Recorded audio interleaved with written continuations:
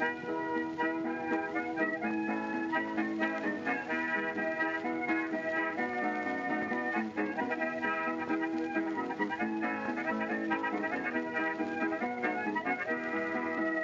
everyone, welcome to Shot Reverse Shot, a film and television podcast in which we talk about a theme which changes from episode to episode. I'm Edwin Davis, and joining me through the miracle of satellite technology, it's Emily Benita. Hi Emily, how's it going? Hi Ed, I'm grand, thanks. How are you?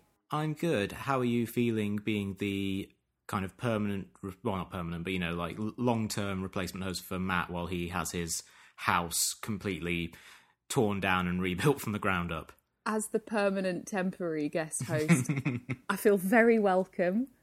Good. I am in awe of Matt doing very grown-up sounding things. And I hope that he does. I hope that he has a great time doing them. No, I'm grand. I'm getting quite comfy in this chair, I have to say. Thanks for providing it for me. Nice wing back. So, I feel esteemed. Good. Yeah, those are all the things we aim for on this show. It's very august. We do sit here with pipes, just so everyone knows. We sit here with pipes and smoking jackets. There's a charcuterie board as well. Yeah, and there's a houseboy who brings in just kind of glasses of whiskey, keeps topping it up for us. It's basically snuff box, is what I'm trying to say. That's our setup, in case anyone hadn't guessed. Just across an ocean. Audio snuff box is our tagline. The new tagline for the briefly rebooted version of the show that we're producing right now. But yes, this is all a way of saying that Matt is going to be away for a little longer than we had intended, because the house that he and his wife have bought needs a little more work doing to it than they had realised, because when they were showing it, obviously it was filled with furniture, and once you take the furniture out, then all the stuff that they were hiding suddenly becomes apparent. I said it's very much like the ending of The Sting in that regard, buying a house. The house that Matt built. So he's going to be away for a few more weeks, but Emily has kindly agreed to sit in his stead for the next kind of 3 or 4 weeks or so, however long it takes for them to completely rebuild their house. It's a fine stead, and I'll do my best to fill it. What can I say? So we'll go on to the news this week, and I think the big story, certainly the thing that has got everyone who cares about film, and particularly the awards season, was the announcement of some changes to the Oscars that are going to be implemented in this year's ceremony, I believe. The two big changes, one of which was they said they're going to keep to it having a 3-hour runtime, and the way they're going to do that is by just not showing some of the awards. Some of the awards are going to be handed out during commercial breaks, presumably the ones for like short film or sound mixing and sound editing and things like that. Oh yeah, just the sound. Never mind the sound. 90% of what a movie is. Yeah, nah. But the kind of the bigger change in that certainly have got a lot of people talking was the announcement that they're going to introduce an entirely new Oscar called something along the lines of Best Achievement in Popular Film, which essentially is giving awards to whichever movie made a lot of money and was the best of that group, presumably. They haven't really detailed what the criteria is going to be, but presumably it's going to be movies that made a lot of money and wouldn't necessarily have a shot of winning an Oscar in any other situation, seems to be the thing they're going for. And yeah, what are your thoughts on that, Emily? I obviously have my thoughts, but what are your thoughts on those changes that they're introducing? Surprise, surprise, Ed, I have many thoughts. Yep. I feel like at times I should have like a Philomena Kunk style ticker that's just opinion generator. I think that's my place in life. So my thoughts and opinions. It was really baffling. It felt like a spoof. It didn't feel... There are two main sort of concerns I have, right? Because I couldn't hear this news and go, oh, yay, that's what the Oscars needs. It kind of reminded me of like when, Jack on Twitter was talking about possibly having like an edit button and everyone was just saying, okay, cool, we just want to get rid of the Nazis on this platform. Oh, great, look, here's a new upgrade. Download the new version. Oh, no, Nazis are still here, great. It seems like, I don't know who they vetted, I don't know who brought this up at what meeting, but it kind of, again on Twitter, someone brilliantly said in response to this news, just a gif of John Hamm as Don Draper in Mad Men, where he says to Peggy, "That's what the money is for." That's kind of how I feel. Like, you know, the market is there to reflect certain areas of popularity, right? And that gets quite confusing when you look about genres. But I don't really see what the Oscars is doing in terms of popularity. They're bringing in the public to some degree, right? Because surely that's remarking upon the dollar, and that's and it's an award for whoever won the market. I can't really see how else it is that way. But popular as a term, sort of, it kind of implies, right? Tell me if I'm going nuts here, because I'm just going down a semantic rabbit hole. Popular implies most liked, right? And I don't see why the Oscars are doing that, mainly because not that long ago, the voting mechanisms behind Best Picture changed, which meant that the more people who voted for a film, instead of, it kind of became, I'm going to really hack-handedly explain it as best as I can. Hold on to your hats, everyone. Instead of people just voting like, this is the best picture, it then became a more kind of alternative voting system where it's like, well, if that picture didn't win Best Picture, then this is my fourth favourite, and so on. Which meant that it seemed to some fairer because more members of the Academy agreed on what the Best Picture was. But then as soon as that happened, you started to see a return to films like The Artist or, well, for a brief for a brief flash in the pan, La La Land, but Argo as well. Generally, films about filmmaking started to get further ahead in the Best Picture race because the one thing that the Academy can all kind of agree on is that they are all in the business. They're all responding to films that respond to their experience in the business in that way. Now, to me, that is what the popular kids think is popular, which is why I was so heartened that Moonlight won. And stuff like The Shape of Water, which I still haven't seen, but again, looks pretty out there, and Moonlight, you know, seemingly so specific and dismissed on every sort of racial and classist level as too difficult to make, then came out top, which was beautiful. And the meta-narrative of that whole film is incredibly heartening. But I just don't understand, who is asking for this? Are the Oscars trying to seem relevant? Are they trying to bring in, like, the quote-unquote youth? Like, I mean, don't get me wrong, I love the MTV Movie Awards. That is fascinating. Best Kiss was, like, the real award, right? Never mind Best Picture, like, Best Movie. Best Kiss was where it was at. And there's nothing wrong with that. But I'm just confused, because if the Oscars wants to remain as being essentially an academy of people within that industry, recognising critically from some perspective, critically your peers, why would most popular film come into it? I'm confused. So those are my very confused thoughts, Ed. What about you? Well, in terms of who is calling for this, there were several articles which said that this was enforced or maybe vigorously suggested by ABC, who air the Oscar telecast. So therefore, it was asked for by someone at Disney. The network. Yes. So they basically have said the Oscars don't get as good ratings as they used to, which is, and their thinking is because you don't recognise movies that people have actually seen. And I would say that's flawed logic and doesn't take into account, you know, seismic changes in how people watch TV, which is that nothing gets the same ratings that it ever did before. Like, the Oscars may not get the tens of millions of viewers that it got in the 80s and 90s, but it still is one of the most watched television events of the year.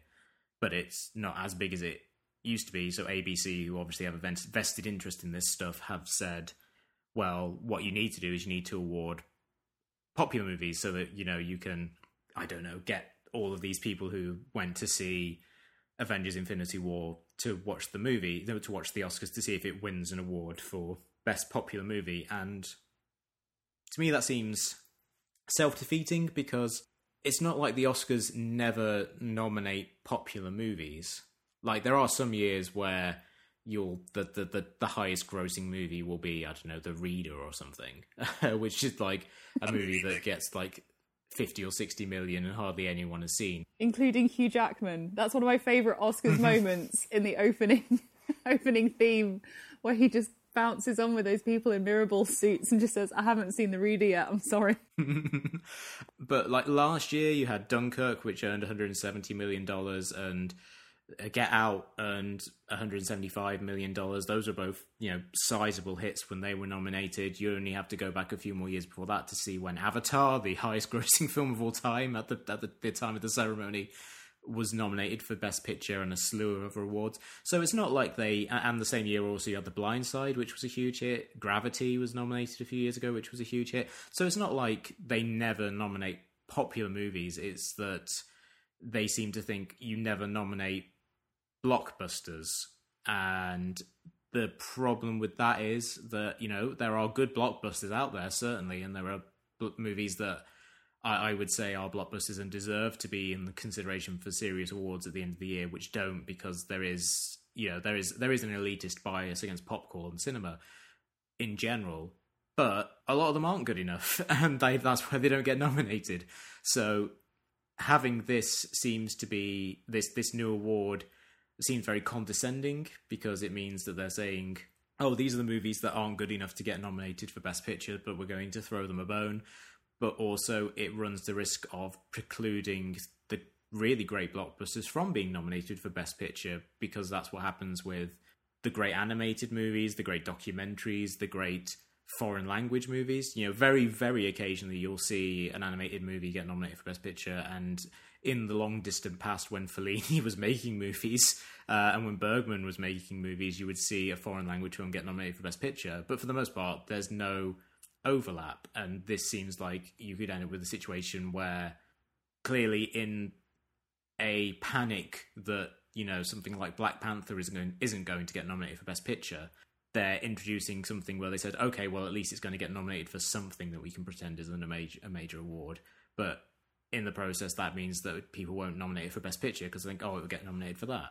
Which, again, I think bringing up Black Panther, I think is really interesting, and there probably has been as granular a conversation as that, as like, oh God, if we don't include Black Panther in this somehow, we're going to really push ourselves out of the current conversation, which or set themselves back in terms of what they've already tried to do in terms of diversity, because all things considered, the Best Picture nominees last year were much different and more interesting than they have been for a long time. The thing that gets me is like, who's going, oh, boo-hoo, poor Avengers Infinity War, no one's noticed you, there's not enough content about you. And then, if Black Panther is specifically the one that they're concerned about, then that's just virtue signalling, and you're not actually doing anything to really address the root problem of inequality and discrimination. Like, yes, the Academy's made steps in inviting a lot more members that it should have done a long time ago.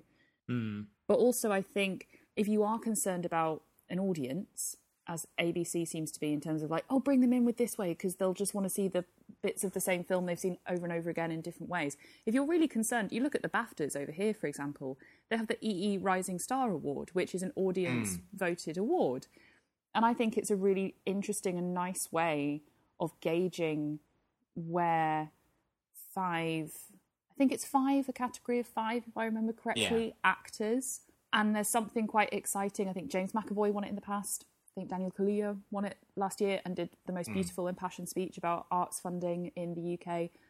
That's how you bring in an audience, because that's truly, oh God, who is going to win? Because we voted for it. No one in that room knows. None of the British Academy has any idea. That's exciting. That I'll tune in for.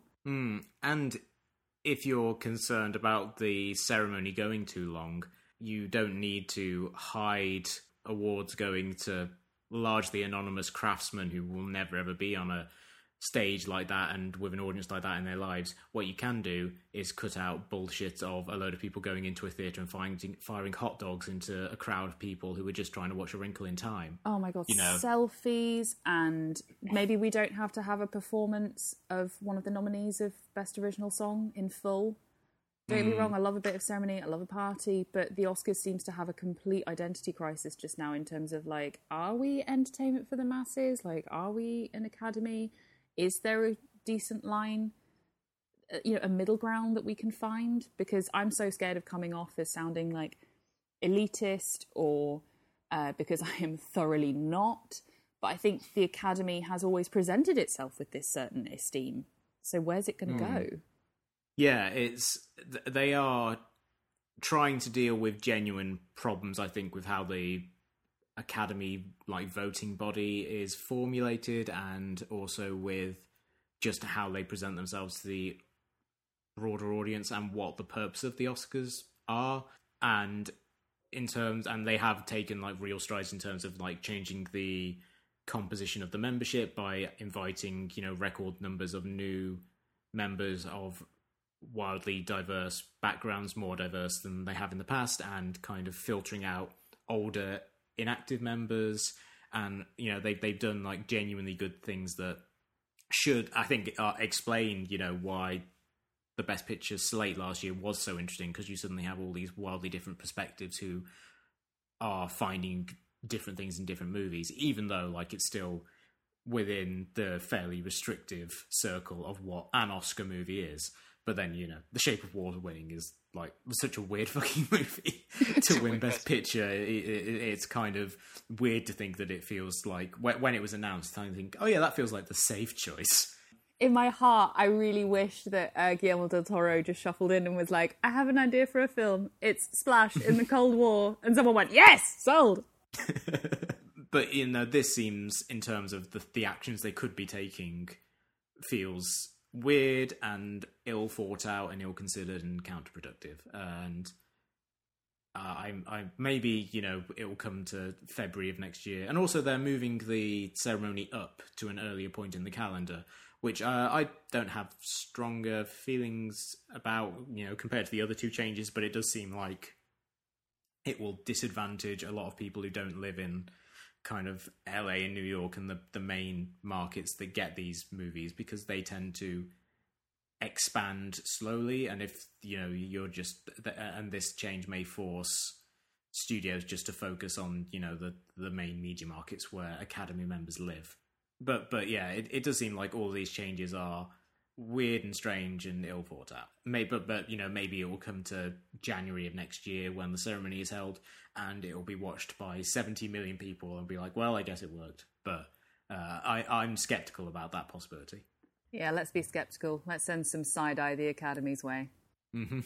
So going on from the Oscars, which of course is a televised ceremony, we're going to be talking about the times when television takes risks in this week's episode, and that's been inspired largely by news that came out of the TCA Critics Tour this week, the Crazy Ex-Girlfriend, a show that you and I both love, and Matt as well. We all did an episode on it a couple of months back. If people want to go back and check that out, have announced that they are going to be recasting the character of Greg, who was originally played on the show by Santino Fontana and is going to now be played by Skylar Astin, who I think people are probably most familiar with from his work on the Pitch Perfect movies.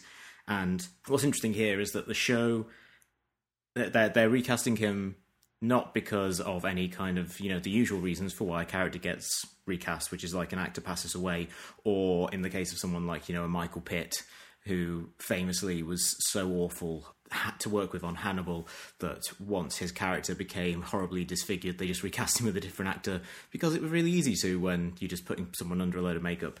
It's not because Santino Fontana was in any way difficult to work with. The change has been very amicable by all accounts. It's because the final season of Crazy Ex-Girlfriend, one of the themes they want to explore is the notion that people can change over time and that people's perceptions of people can change over time. And so to literalize that theme, they are taking a character who left the show several years ago and bringing them back, but replacing them with a different actor. And that obviously is a kind of a big swing to take for a show that's already used to kind of doing things that are very big and bold and adventurous by its very nature. And so we just wanted to talk about examples of TV shows taking big risks, either formally or narratively or in terms of style, and instances where that really paid off for a show, and maybe, you know, instances where shows tried it and it just fell flat for us.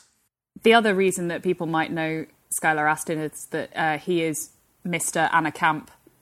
I think they met on Pitch Perfect and got married, and I follow them both on Instagram, and they are too in love. Like, I'm happy for them, but suspicious. But then I am a horrible, cynical little bean. It's a golden age of good couples, I feel like we're in now. Dax Shepard and Kristen Bell seem really good. Honestly, Ed, if anything happens to them, it's not worth thinking about. The thing about Crazy Ex-Girlfriend, and I won't go and launch into exactly everything we said on the last podcast, the episode which we did with Matthew, which mainly did just end up with us dissolving into fits of laughter as we just quoted the songs, which is lovely.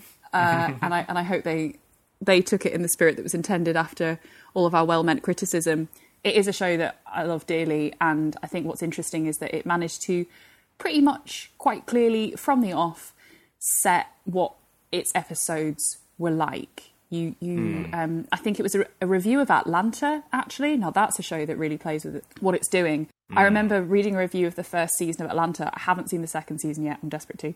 But the first season, this review said, really, the first season of a show should not only just entertain you and introduce you to everyone, but it should also instruct you on how to watch the show. And what to expect. And it was interesting because this review was essentially saying, I'm still not quite sure how I'm meant to watch it. But then I thought maybe that's part of the reason why I love Atlanta. I literally don't know what's going to happen from episode to episode, because it started off relatively steadily, and you had these narrative episodes. They had their own little arcs and a wider arc, which you sort of expect. And then my favourite episode of that series is where Donald Glover's client, the rapper Paperboy, ends up on a chat show that he shouldn't really be on, and you just sit there and watch the entirety of this chat show, which feels like elements of it feel like an extended Tim and Eric sketch. Yeah. And then we don't return to it. We just leave it. No one really refers to it again. And I like that. I like that boldness and that sort of strange sketchiness. Some people didn't like it, but then again, I think Donald Glover is an artist just now in every element of everything that he does, because he's just so ridiculously talented. He is more about wanting to take risks, but not provocation for the sake of it. So I can get on board with that. But that's the interesting thing about Crazy Ex-Girlfriend. I'm so excited to see. I think it's a really brilliant stroke of genius from a show that is continually doing really interesting stuff, not just in terms of looking at themes that aren't really discussed much, including, you know, most prominently, I suppose, borderline personality disorder. But now playing with the form as well is really exciting. And I mean, yes, in towards the end of last series, we knew that there were musical numbers, but I liked that there were puppet cats as well. Again, another thing that's probably quite obvious about me. I was thinking about this and thinking about, like you said, particular episodes that really kind of stuck with us in terms of taking a change in gear. And none of mine are from the past 5 years, easily, because I think now that we're in peak TV, we do seem to have this almost like factory produced, because we are sort of slipping back into certain like studios making certain things, and Netflix is absolutely ripe for a crime procedural spoof, because, you know, you can just list. I was like, am I watching Fargo? Am I watching Ozark? Am I watching The Sinner?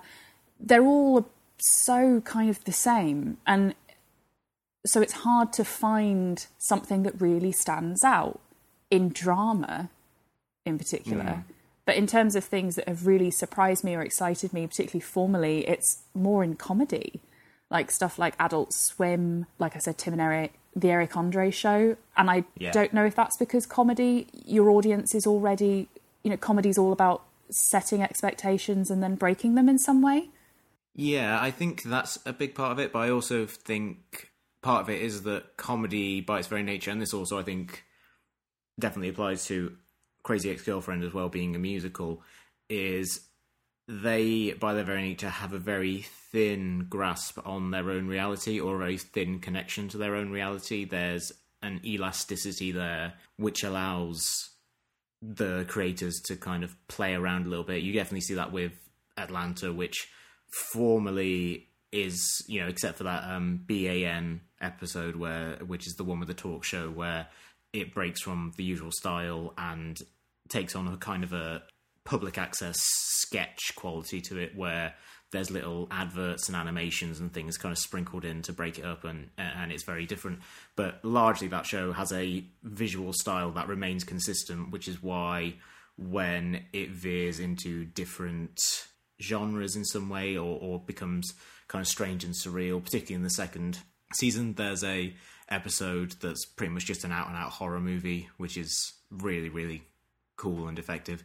I think comedies, because of the fact that you're pursuing a joke is kind of like the end point for everything you're trying to do, that gives you more license to do things that, you know, are strange. And I think that comedy is the area of peak TV that has really benefited the most, because what you have seen over the last sort of 5-10 years is a lot of people who 10 years ago would not have gotten a show are now getting the opportunities. You look at something like Andy Daly's show Review, you look at Comedy Bang Bang, you know, the fact that Scott Aukerman got to make 110 episodes of a weird hybrid sketch talk show where the celebrities come in playing themselves but then also get roped into weird space adventures every so often.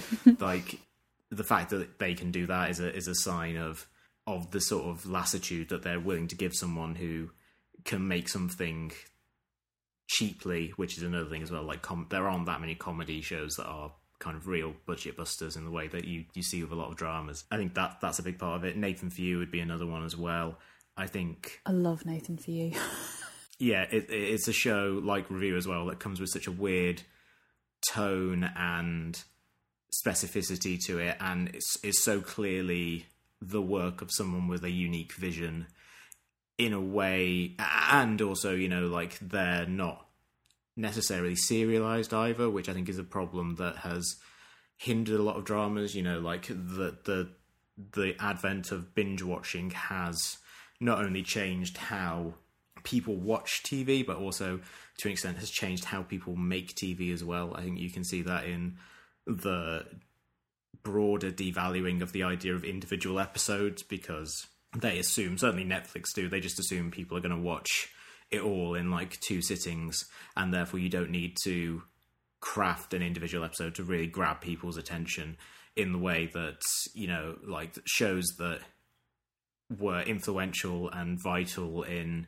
inspiring this run of, or this kind of like golden age of television, like The Sopranos, you know, that which were, and, you know, like The Sopranos was one that felt like each episode was a distinct short story, and even if there was a larger arc going on in the background, you could point to something like The Test Dream, where most of it takes place in a dream and Annette Bening shows up as herself, which is still one of my favourite moments in television ever, where Tony Soprano is just at dinner and he just leans over and says, "Are you Annette Bening?"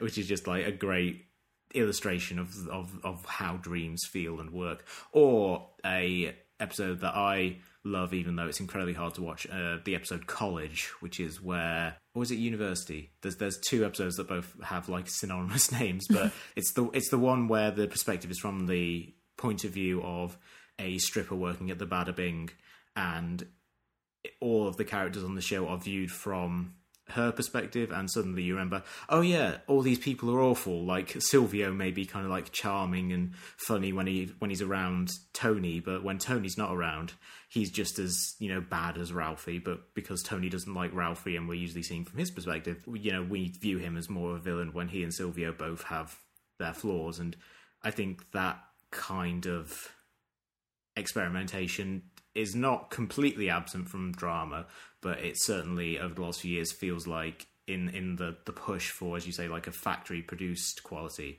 has kind of been bred out of it a little bit. And Netflix's dramas in particular suffer from this. If you look at like all of their Marvel shows, which are all 3 episodes too long for the story that they're trying to tell, because they got it in the head that you have to make a season of a show that's 10 episodes long or 13 episodes long, and each one has to be an hour, regardless of how much story you have to fill that time. Which is odd, because Netflix is the reason why that is no longer, why that's now defunct, really, because that was something that you did in terms of seasons of TV, and yet maybe they're still trying to adhere to it because of some sort of esteem. It's funny, though, that you mentioned The Sopranos, because I do think that The Sopranos, to me, is a televised novel, and each episode is a chapter.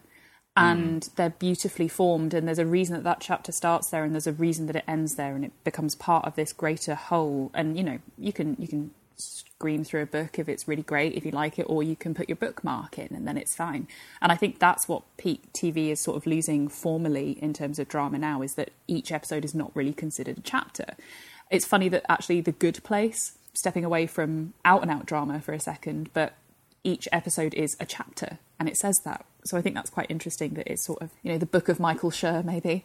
The thing about The Sopranos as well is that there was just so much less competition at that time. You didn't have the same kind of like streaming. You had cable and you had terrestrial, but you didn't have anywhere near as many channels. So it was easier to sort of pioneer and stand out. And there's a brilliant book, Difficult Men, which focuses on the beginning of these kind of like esteem series, and particularly in drama, that are often headed up by men who are anti-heroes or dealing with various different aspects of sort of crisis of masculinity.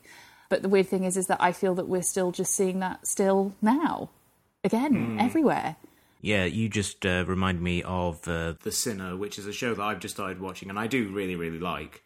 I think it's particularly, the fact they got Antonio Campos to direct the first 3 episodes, and he gives it the kind of the same eerie style that you see in his movies, Simon Killer and Christine and things like that. I think that's a really good show, but as soon as it introduced Bill Pullman's marriage is in trouble and he's in this dom sub relationship with this woman, and he seems racked by guilt with it, and I thought this feels like the one part of the show that feels like it's retreading ground that television has covered a lot. Like, not every detective needs to be troubled. Like, there is room for them to be, I don't know, just people doing their job and interested in trying to figure out why this woman stabbed this guy to death on a beach. I would really like to see The Sinner, actually, funny enough, because I do love Bill Pullman, and I think Jessica Biel is really interesting. I think I struggle particularly with procedural drama, because it's always leading to some kind of twist that then I think feels really contrived, and it's meant to be something that you didn't necessarily see before. I think I love a really good red herring. There is nothing more satisfying, but I haven't seen that a lot recently. So I'd love to see a bit more ingenuity, because I think there's a lot of room for it going forward. And it's amazing when you end up watching stuff from several years ago that ends up feeling like fresher somehow. I think because there were several different factors that worked together that made people more able to take risks, I think. I mean, for me, I guess the major one that really stuck with me from an early age is just several episodes of Buffy. Yeah, if you look at like some of the really formally adventurous episodes of that show, like the most famous one is like something like Once More with Feeling, the musical episode, which is really, this real break from form, and is the sort of thing that clearly a show that at that point, was successful enough so it could try anything, would be willing to go kind of really big in that way. Yeah, there was a kind of a refreshing idea of not necessarily resting on its laurels, but I think there's also a certain element of like, hey, we've done the first couple of series, we've established an audience, we're pretty popular, and I think there's something I will always really admire, which is where if you just decide to just go for it. And I can't remember which came first, but I think the episode that I really remember is The Body. Yeah, the Body is one that I always think of, and the Zeppo is another kind of like really, really great one. 2 examples of the show really playing not just with the style, but the entire basic structure of how the show is meant to work. For people who don't know what those episodes are, The Body was the episode where, spoilers for a show that's fairly old at this point, but where Buffy's mother Joyce dies, and she dies at the start of the episode, and the whole episode of the show is presented in this very, very stark style that, you know, doesn't have any of the heightened emotional or stylistic aesthetic touches that the show usually has. It doesn't have any supernatural elements apart from the very, very end of the episode, and it's just this very heartfelt and unsparing depiction of all of the various characters' reaction to a very real death that wasn't caused by, you know, a demon or a spell or something. It's just she had an aneurysm, I think, is the cause. You know, it's just some you know, health thing that just kills her, and then everyone kind of has to deal with it. And it's a very striking and difficult episode to watch. Certainly, whenever I rewatch Buffy, it's the one that I always watch it because it's incredibly cathartic, and, you know, certainly anyone who's ever suffered any kind of loss, I think it really rings true as a depiction of grief. But it's also, you know, it's one that I dread, because I'm like, oh, you're really going to get put through the ringer here. And then the Zeppo is another one that really played with the format of the show, where, but in a kind of a more clever narrative way, which was that the typical A story, B story structure of the show is completely inverted, and you think, oh, Buffy and the whole crew are going off to fight some world-ending demon. That's going to be the center of the show. Xander is off on his own, but then very quickly realize, oh no, the whole show is just going to follow Xander, and the rest of the cast are going to be in the background doing something else, and what he's doing is actually important.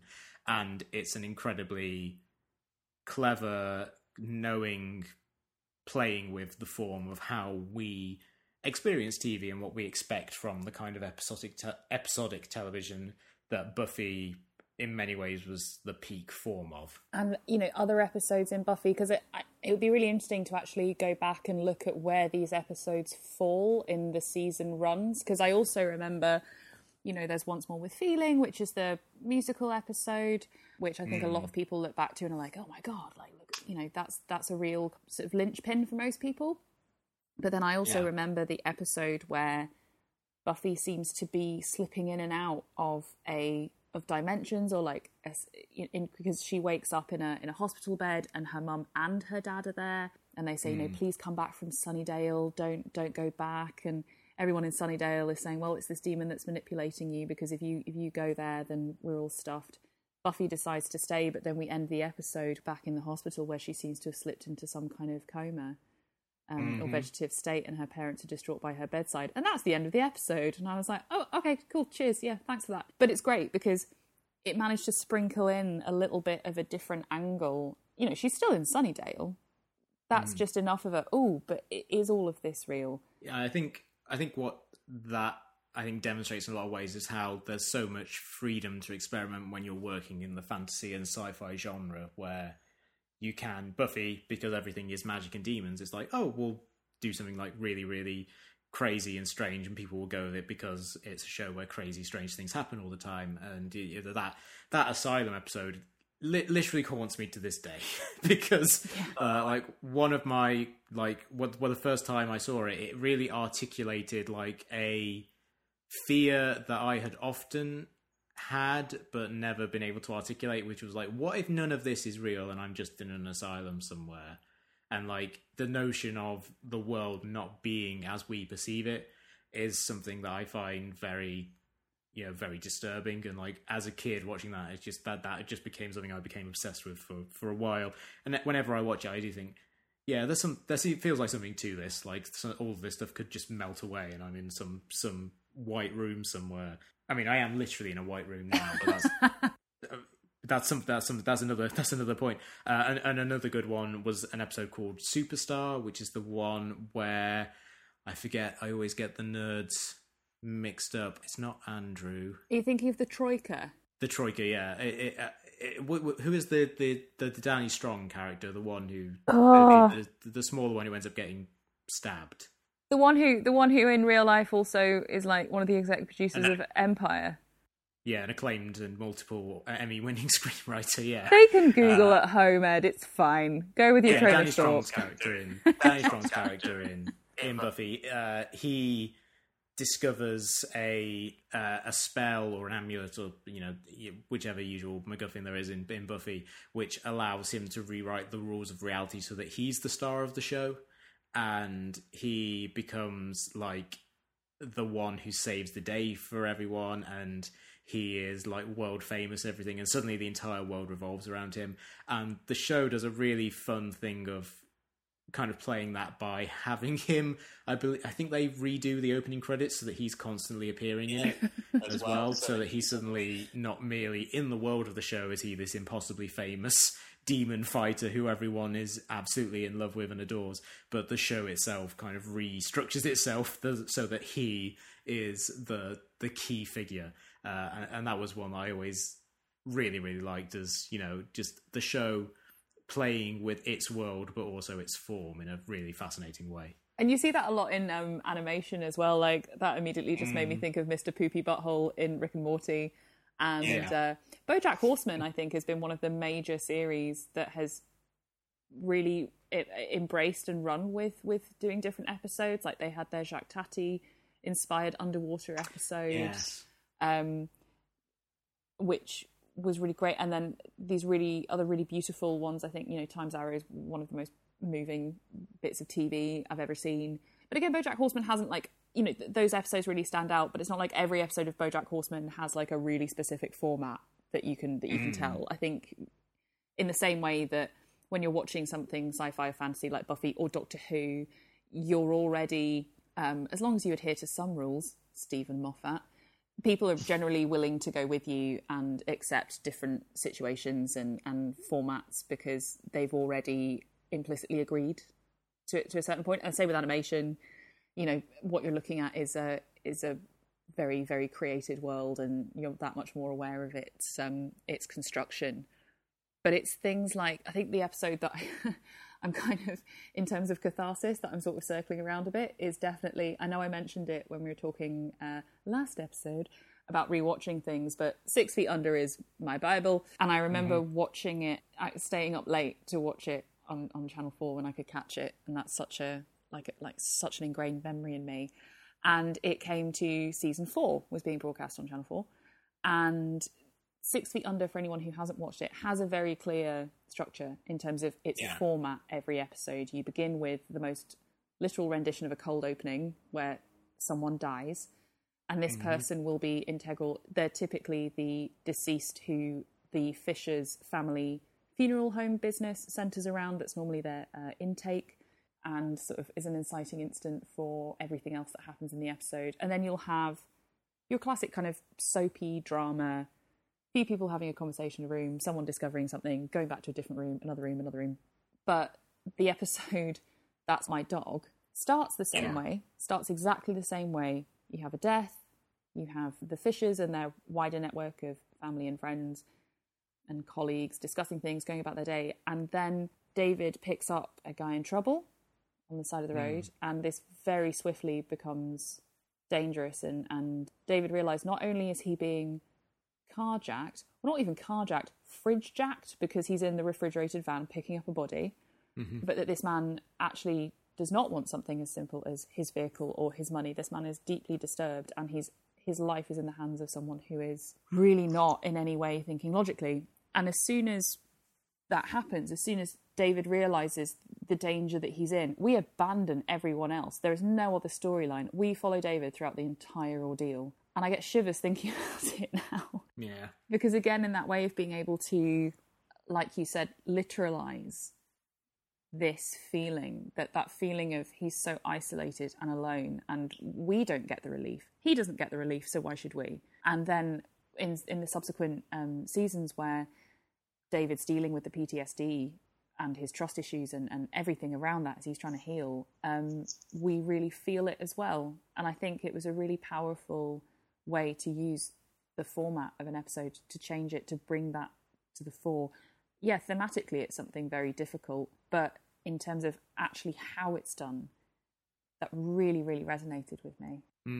Yeah, that's such a great episode of television that when I watched it for the first time, I didn't watch 6 Feet Under again until the finale, because I just found it, I found it to be such a harrowing episode of television. I bet Alan Ball was so happy about that. Everyone's switching off in their droves. Well done, everyone. Yeah. Also, kind of unrelated to this, but did you see that tweet from Adam Musa that was going around in the week where he took the footage from Super Smash Brothers of all of the characters being killed and set it to Saya's breathing. And every time a character died, you know, the screen flashed white and it said like Luigi Mario 1987 to 2018. That's like so many of things that I love in one handy mashup. That's great. But yeah, that's that really made me laugh. In terms of a show playing with its own structure, one that I kind of became aware of in the week, or I became aware of this was what it was doing, was Cowboy Bebop, which, as I mentioned on the show last week, I've been watching, and I finally watched the ending of after we recorded last week. And there was a video on the channel Criswell YouTube channel, which is a really good YouTube channel for kind of like dissections of visual media, and I'd been wanting to watch it for a while, but I figured this is probably going to spoil a bunch of shit, so I should probably wait until I've watched the show, which it was the right choice, because it's specifically about how the final episode of Cowboy Bebop completely inverts the traditional structure of an individual episode, and the way that show was constructed, and it sticks to this fairly rigidly, is, you know, the episode starts with the crew of the Bebop, who are all these kind of intergalactic bounty hunters kind of waiting around. They get given a bounty to check, and then the whole show is about to chase after, and then the whole show is about them chasing down this bounty, but then also learning about the bounty and the backstory and why this person is on the run. And the final episode, the two final episodes of Cowboy Bebop, basically completely invert that and make the show about the story of its main character, Spike Spiegel, who up until that point has been kind of sort of a blank slate, whose backstory has been hinted at. And I thought that was really powerful in the way that suddenly it takes the focus that always has been, okay, these people are observing these other people they're chasing, and then making us essentially the observers for the final episode and watching this guy confront his past finally in a way that all the bounties in the previous episodes had been confronting their past. I think it's a very tricky long game to play, to basically really establish a format and then completely break with it, which is why I think a lot of shows try not to do it too much, or unless it's a show like Buffy or The X-Files, which do it all the time, because you know they have a fairly thin connection to their own reality by the very nature of their storytelling.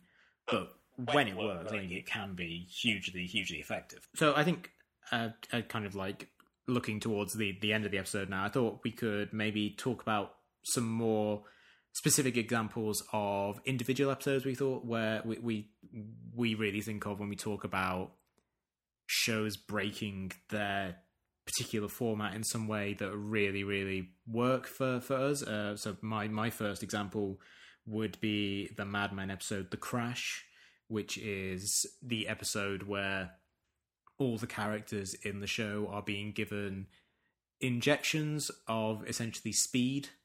And because of that, the whole episode has this real desynchronous rhythm to it where it completely breaks with the pacing of the show, but also has all of these small surreal moments that the show would occasionally play with, but in this instance there's no kind of delineation between what is reality and what is fantasy. So you're like, is the character who was in a car crash at the beginning of the show really tap dancing in front of Don Draper? Is this just all happening in his head?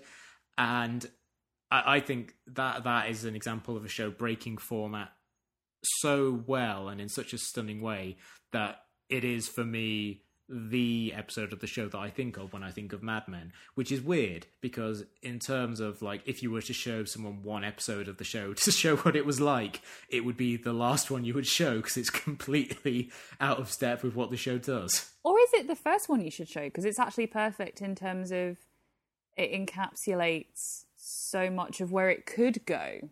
It's like, because you've still got a good cast of characters, you've still got a kind of, you sort of start off down a certain way. I don't know. I think the episode of Mad Men that I always think that I would show to someone, because it was basically the first one I ever watched, and I've totally forgotten the title, but it's where Sally goes to the city and she stays with Don, and then it ends just beautifully with her and Jean on the phone. Jean asking her how the city is, and she says it's dirty, because she's managed to go through the ringer of just this. And that's just seeing something from a different character's perspective. It's the format is still generally the same, but I do love the crash. I think, again, in terms of a really like a shot in the arm for Mad Men, and how this encapsulates what was going on at the time. And Mad Men did that quite a bit, because the thing that I like about Mad Men is that it manages to make what is essentially an office soap opera incredibly gripping and significant. I love it. I know that a lot of people have kind of come back to it and been like, oh God, it's really boring. I'm like, no, it's all about what they say and don't say, and it's incredibly repressed for being American. And I just love Jared Harris, and then I get into a bit of a state. But the thing about Mad Men is that, you've got essentially, can I get this right first time? Sterling Cooper Draper Price. Thank you. Their offices, and you have essentially just all these little confined spaces and people moving in and around, and power, and occasionally stuff in the city or at people's flats or houses. And it's incredibly claustrophobic to me. And I think that's why it's so interesting. But claustrophobia is an interesting, or that sense of being very contained and in one place, because there is, I think, what's generally referred to as a bottle episode, which is an artistic and a practical decision. I think it's, I love bottle episodes, because that's often, Russell T Davies, I think, said it perfectly when he was talking about Doctor Who, where when he was negotiating in terms of the budget, he could essentially make one big episode that he ploughed loads of money into and kind of skim the money off another budget for another episode, which meant that fewer effects, fewer sets, but it can still be just as gripping as something as spectacular like a series finale. So it'll often be, you come across several of these episodes in Doctor Who where for some reason he and the crew of somewhere else are all stuck in this one contained space, and it's normally in real time, because you manage to then let the story run with that, and that can be really fun. Again, having these restrictions, actually, rather than necessarily like complete fair game of whatever you want to play.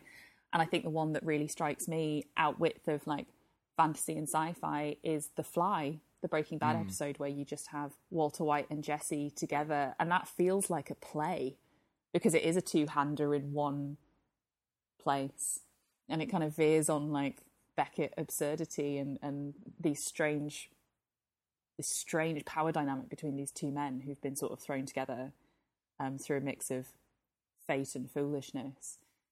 And I think it's as much as I'm not a big fan of Breaking Bad, shoot me down, that episode really sticks with me, because I think it just plays with everything that Breaking Bad had going for it in the best possible terms, which is this really bizarre dynamic between two really rich and flawed characters.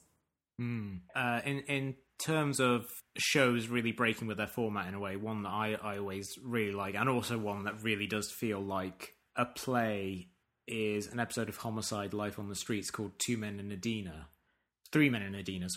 which is an episode where at the end of the previous episode, two of the detectives think that they have found the man who murdered a young girl, whose murder is kind of like the inciting incident of the entire first season. Like it's one of the first cases that this young homicide detective works, and it becomes kind of his obsession for the first season. And then also it's something that crops up in future episodes.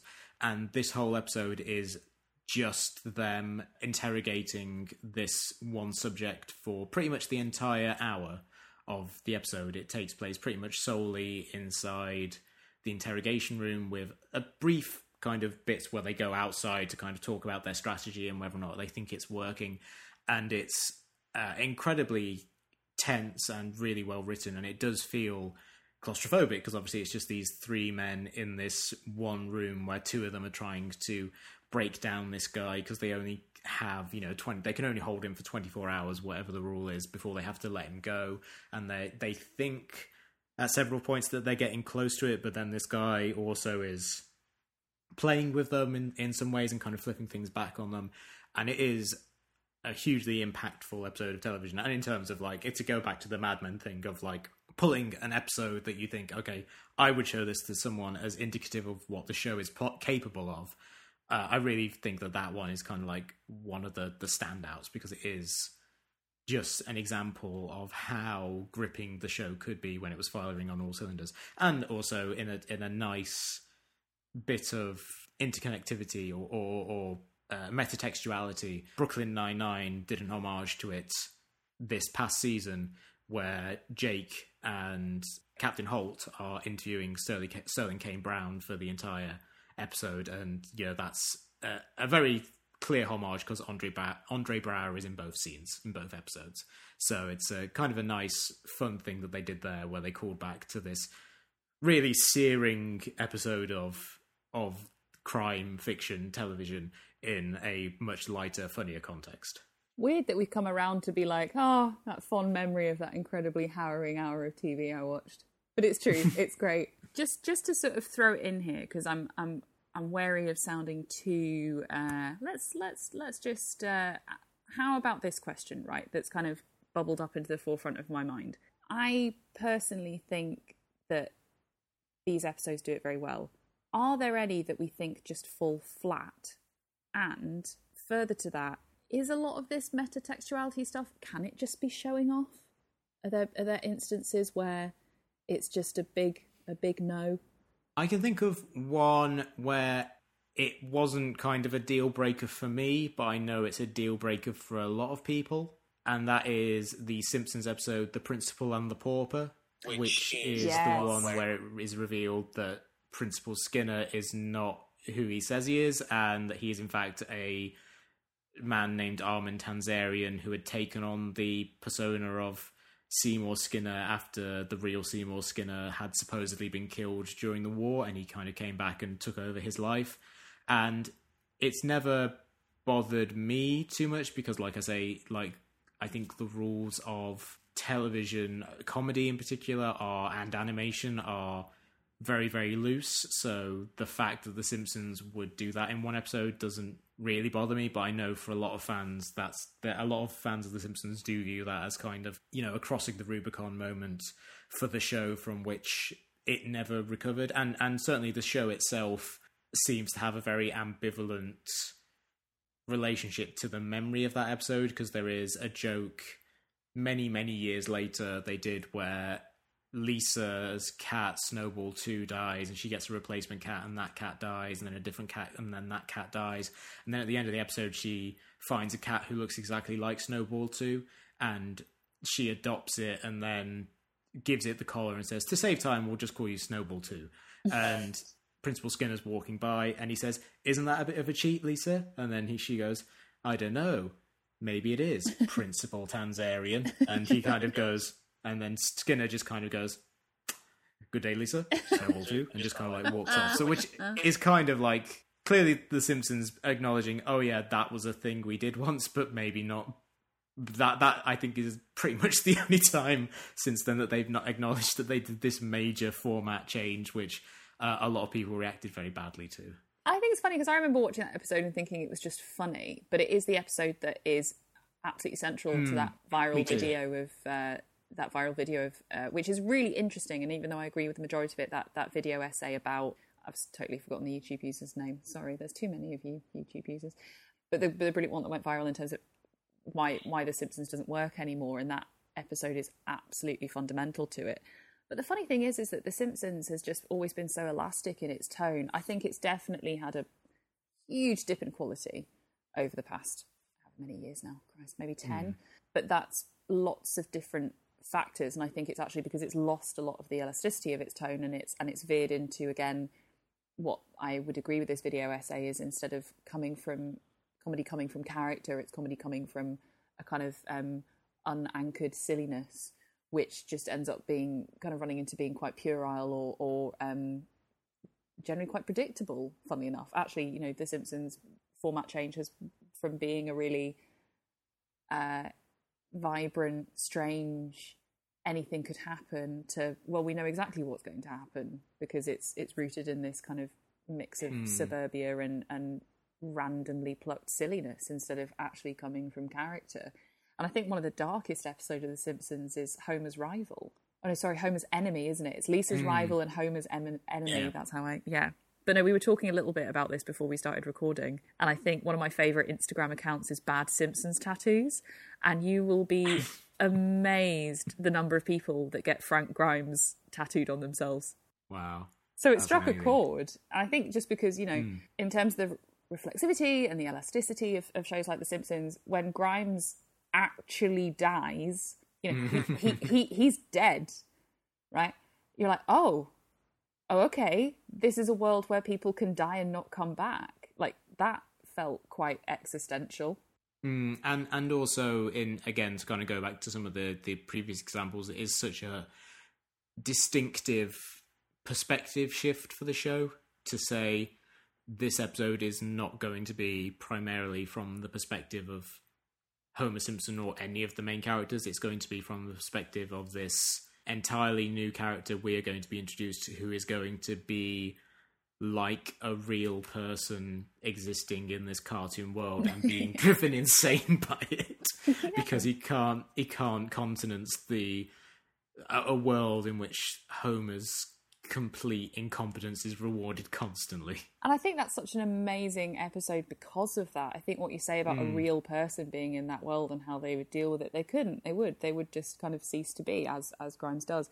And of course, The Simpsons has done this before in terms of like being aware of that it is a TV show, and you know, the introduction of Poochie as a character desperately trying to revive itself. And I think that kind of self-awareness is what's lacking from it now, which is what makes me pretty sad, because before it could still, you know, the 21 short stories about Springfield with the sort of Pulp Fiction-esque sort of slapdash, tiny little stories. And it's nice because obviously that's a platform for things that they were trying out in a writer's room that didn't quite become full stories, but then it was like, oh, well, we'll just smack them all together. And of course, Treehouse of Horror, which is still a yearly, despite myself, still something I look forward to every year. Halloween. And again, that acceptance of like, oh, this is almost Simpsons fan fiction. Like nothing in Treehouse of Horror is ever going to come back to the actual canon. But we can just play with these characters and these situations, and you know, develop our love of horror through The Simpsons' giant eyes. But overall, I'd say like there's very few episodes actually where I've looked and gone, that was a risk that you shouldn't have taken. I don't know. I think it's good that not to get complacent. I think I'll always respect that in a TV creator if they try something like that, to not rest on laurels. Yeah.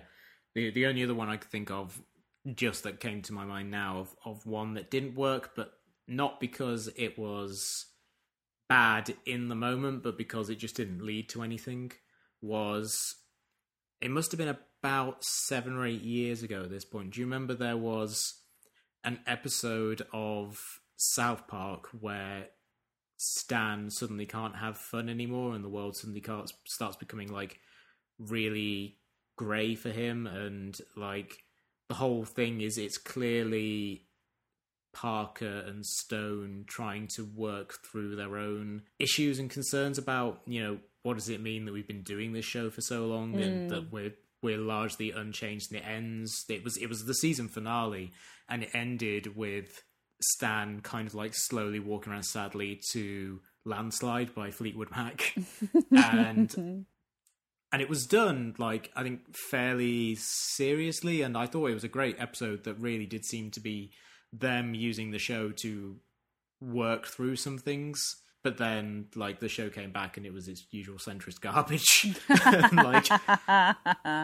And when it did kind of like come back and that's all that it was, I was just like, oh, fuck this show. I'm not going to watch it anymore. So that was one where I kind of thought like, it was not that the risk itself was not worth taking or that the risk itself was bad. Like, I think that the risk was worth taking, but the fact that it just led, like, that brief moment of seeming self-reflection led to absolutely nothing, and then like became them just doing the thing they've always done. That to me kind of felt like a moment to like, and it was, a moment to just kind of cut off relations with the show and just be like, no, I'm not going to get anything from this show that I haven't already got. I've moved on, and they seem to think that they should, but they won't. So I'm done with them. Yeah, in that situation, Ed, it wasn't you; it was definitely them. Mm-hmm. And we end this episode as we end all our episodes with Shot Versus Shot Recommends, which we talk about a piece of culture that we've enjoyed and we think that you, the listeners, will enjoy as well. Emily, what have you got to recommend for the listeners this week? Well, I have something that is mainly for anyone who can access BBC iPlayer, and it is something that came out a little while ago, and I realised had completely passed me by, and it is a semi-improvisational comedy called Soft Border Patrol. And Soft Border Patrol, I think, has a fair few people who were also involved in Scot Squad, which is brilliant and transcendently hilarious, which kind of follows a fictionalised version of the United Scottish Police Force and the head commissioner and the special constables and all of the people going about their day. And it's this lovely, loose style. The characters really come through. They're really great comic characters. And Soft Border Patrol works on a similar basis, but its setting is on the soft border between Northern Ireland and the Republic of Ireland, and the slightly too manager speak for her own good head executive of the soft border, upon looking at the map of the border between Northern Ireland and the Republic, she looks at it and just goes, oh, it's just, look at that, it's all over the place. And it's this really, in a time where there is so much uncertainty, and this is such a deeply serious issue, it was wonderful because it never seemed to make light of the fact that it was such a serious issue. I think it's one of the best pieces of satire I've seen in a little while. There's 6 episodes, I believe. I've only just watched the first. But it just highlights the absurdity of actually making a hard border where it's, a farmer has a stream running through his field and a plank, and he's being told by one of the Soft Border Patrol officers that could constitute illegal immigration. And the farmer, tells him where to stick it. But there's other lovely bits as well, and I think it's incredibly warm. I think it's a really nice way into, if you're not familiar with a lot of... I think Ireland's just knocking it out of the park at the moment in terms of... It always has with film. Their film board is absolutely stunning in terms of how hard it works. And Derry Girls as well, Lisa McGee's recent absolute gem. And again, bringing forward this idea of, this is all incredibly serious and still incredibly fresh in terms of the wounds that you're dealing with, but it's handled so delicately and with such real heart that I just think they're some of the best comedies out there just now. So yeah, I guess, sorry, I've kind of rumbled those into 2. That's Derry Girls on All 4 and Soft Border Patrol on BBC iPlayer. I'm always going to sneak another one in, Ed. I always am. Cool, those both sound fantastic. I'm going to recommend an anime which I watched on US Netflix, so it's definitely on there if anyone's listening to this in the US and maybe in others worldwide. So check around because it's amazing. It's called In This Corner of the World, which is a movie that came out in 2016 in Japan and is one of the most kind of beautiful and gorgeous and sad and funny movies I've seen in a while. It follows a young girl who, when we're introduced to her, is 13 or 14 years old, growing up in Hiroshima in the mid-1930s, and then it follows her life over the kind of the next decade or so.